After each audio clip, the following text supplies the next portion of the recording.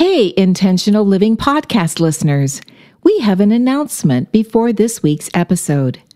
After much prayer and exploring the best way to serve God and you, with uplifting and challenging content, we felt led to change our name.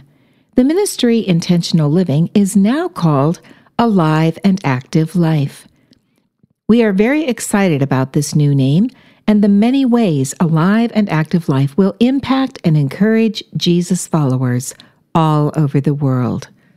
If you want an inside look into our name change, check out the episode entitled Our New Name. I think you'll find it interesting. And now, here is today's episode.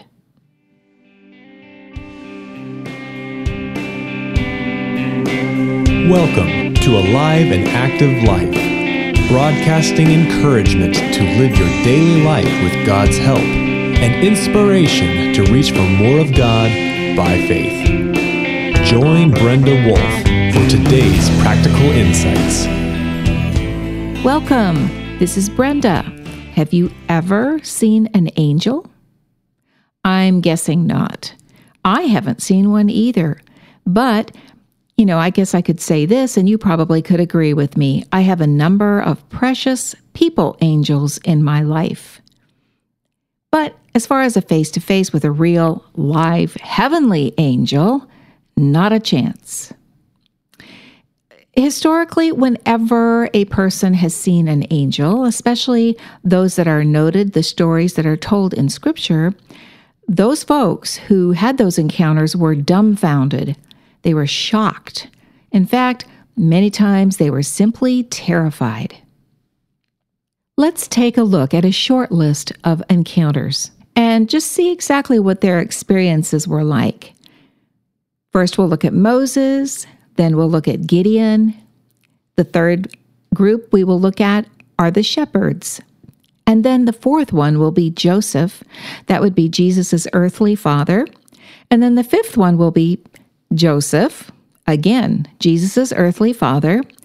The sixth one will be, it's getting to be the norm, Joseph again. And then the seventh one we'll look at is Peter in prison. There are fascinating details that surround these 7 angel encounters. These were regular people doing regular things when God sends a power visitor to change the very course of their life. Let's start with Moses. So Moses in the burning bush, everybody knows that story. Well, he had been caring for his father-in-law's flocks for years. Then it happened. A burning bush. If you know anything about fires and bushes, the bush usually burns up. Not this one. It just kept radiating and burning and blazing, making an extraordinary statement. Moses was dumbfounded, and he was super curious. Exodus 3, verses 2 and 3 says this, "There the angel of the Lord appeared to him in flames of fire from within a bush. Moses saw that though the bush was on fire, it did not burn up. So Moses thought, I will go over and I will see this strange sight, why the bush does not burn up." FYI, Moses obeys what the angel tells him to do from the burning bush. That's our first story. The second one is about Gideon. Let's look at Judges, the 6th chapter, verses 12 and 13. That tells the story of Gideon's angel encounter, and he was actually threshing wheat at the time. Here's the short version.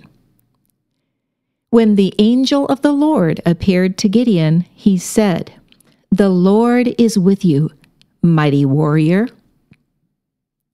Gideon then says what you and I would have at least thought, if not also said. Gideon exercises the fear of the Lord, and he has a deep respect. But I just love his first words to this larger-than-life angel. Gideon replies with, "Pardon me, my Lord." But if the Lord is with us, why has all this happened to us? Where are all his wonders that our ancestors told us about when they said, "Did not the Lord bring us up out of Egypt?" But now the Lord has abandoned us and given us into the hand of Midian. "Pardon me, my Lord." Isn't that great? The first words out of his mouth, even with all of his questions, his first thing that he said was, "Pardon me, my Lord." We often wonder about unsolved life mysteries. We groan at losses. We grieve at the unfair things. And we regret mistakes. We often hate the unending barrage of problems. And worst of all, sometimes we just simply lose the fear of the Lord. Gideon didn't. His questions and frustrations were all couched within the context of deep respect for God. And FYI, Gideon didn't need to understand everything in order to obey the angel to the detail. So that is Gideon's story. Now let's go to another part of the country, and we're going to visit the shepherds. They are watching their flocks. In Luke chapter 2, verses 8 through 10, it says, "And there were shepherds living out in the fields nearby, keeping watch over their flocks at night. An angel of the Lord appeared to them, and the glory of the Lord shone round them, and they were terrified. But the angel said to them, 'Do not be afraid. I bring you good news that will cause great joy for all the people.'" These guys were terrified. An entity from another dimension appeared in piercing light and power. It made their littleness look even smaller. Have you ever been terrified? Not just scared, terrified. Terrified means that you just hope to make it out alive.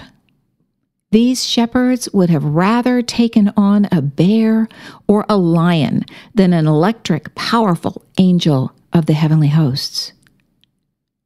FYI, the shepherds immediately obeyed the angel. Now we're going to go to Jesus' earthly father, Joseph. First encounter. From the beginning of his adult story, Joseph has recurring encounters with angels. Most of us get important messages via email, mail, texts, or phone. But Joseph gets jolting, real-life, very powerful, personal angel visits. Wow. Matthew 1, verse 20 records the first visit. "An angel of the Lord appeared to him in a dream and said, 'Joseph, son of David, do not be afraid to take Mary home as your wife, because what is conceived in her is from the Holy Spirit.'" I don't know if you're familiar with the Matthew film. It's a beautiful story of Jesus' life. The Matthew film portrays this visit very dramatically. It shows that Joseph is literally clutching his head, wondering if he is going insane as he slowly sinks against a wall to the ground. FYI, Joseph obeys the angel. Okay, Joseph, second encounter. To be clear, Joseph gets critical data for his next personal decisions from these electrically vibrant messengers. Visit number 2 transpires after the wise men travel to see young Jesus. Matthew 2:13 says, "When they had gone, an angel of the Lord appeared to Joseph in a dream. 'Get up,' he said, 'take the child and his mother and escape to Egypt. Stay there until I tell you, for Herod is going to search for the child to kill him.'" So, after this angel visit, what happens? FYI, Joseph obeys the angel again, middle of the night, no questions, gathers all his traveling stuff, his wife and his child. He saddles up the donkey. He has no idea what's coming next, or that they will be gone for however many years. He doesn't even think about his property. He just obeys. Next story is again Jesus' earthly father, Joseph, and it's getting to be the norm. By this time, Joseph is getting used to the incredible angel directives. The next, and likely the last, heavenly visit is recorded in Matthew 2, verse 19. Here's what it says. After Herod died, an angel of the Lord appeared in a dream to Joseph in Egypt and said, "Get up, take the child and his mother, and go to the land of Israel, for those who were trying to take the child's life are dead." Not that it's humdrum by this point for Joseph, but FYI, after these recurrent experiences, Joseph again obeys the angel. Probably not with a comfortable yawn yet, as he says, "Okay," but he definitely obeys. The almost final story we're going to talk about, it was the final one that we mentioned. It was the 7th example of people who have had angel visits, is Peter in prison. Acts chapter 12, verses 6 and 7. The night before Herod was to bring him to trial, Peter was sleeping between 2 soldiers bound with 2 chains, and sentries stood guard at the entrance. Suddenly, an angel of the Lord appeared, and a light shone in the cell. He struck Peter on the side and woke him up. "Quick, get up," he said, and the chains fell off Peter's wrists.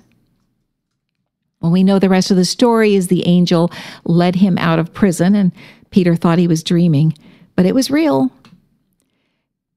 Interestingly enough, what we can look at is that Peter is prepared to die. He's getting good sleep, possibly anticipating going home to his beloved Jesus the next day. No fears, no worries, just peaceful sleep. In fact, the angel has to hit him to wake him up. Wow. FYI, Peter obeys the angel, walks out of prison. It's not the homegoing that he anticipated, but he's grateful for more time to serve Jesus. I'm going to throw in another angel story. It's the Easter angel who sat on the gravestone and gave a message. So let's consider the story of Easter. During this terrible week of preparation and suffering, Jesus is ministered to by his powerful, fully loyal servant angels, those glorious warriors of his heavenly hosts, God's unstoppable army. Then comes the critical cross and the burial. And then God sent an angel down to earth from heaven after Jesus had already raised from the dead on Sunday morning. The angel is so electric, powerful, and pure that he makes superheroes look like they are children at play. But this actually happens. The angel's landing on the earth very likely shakes the earth. The Easter angel is given clear orders, 7 of them. 1. Roll back the stone to the empty tomb. 2. Sit on it. Let people see you. 3. Assure my children to not be afraid. 4. Assure them that I am alive, just as I said I would be. 5. Let them see the empty tomb. 6. Tell them to pass this truth on to others. And 7, tell them to meet up with me in Galilee. Those are quite the angel visits. I've never had an angel visit like that. I don't know that very many people have anymore. Maybe you have, but chances are you have not. But still, I have some application questions and thoughts that I want to bring to you. What would you do if an angel suddenly stood in front of you? Are you open to God's messages without glorious angels? Do you receive daily from His Word?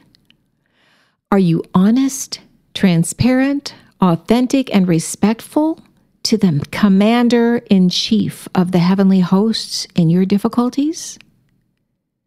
You can enjoy the comfort and the joy of His undeserved friendship. God gives you friendship. He is the Commander-in-Chief of the heavenly hosts, but He still offers to you friendship. And it doesn't have to have an angel. It's real. So the main question is, do you obey? FYI. God bless you. Think about angels and think about what it's like to obey just simply because you trust God and you love Him back. You want to respond to His friendship. Let that be your message to Jesus, who gave you a very strong message at Easter time. I love you. You've been listening to Brenda Wolf with Alive and Active Life. Visit our website at www.aliveandactivelife.org, your web-based home for resources including books and ebooks, libraries of articles, podcasts, shareable images, and more, as you navigate life's challenges and issues. Sign up on our email list to stay current with the tools you need to be the person God designed, living an alive and active life.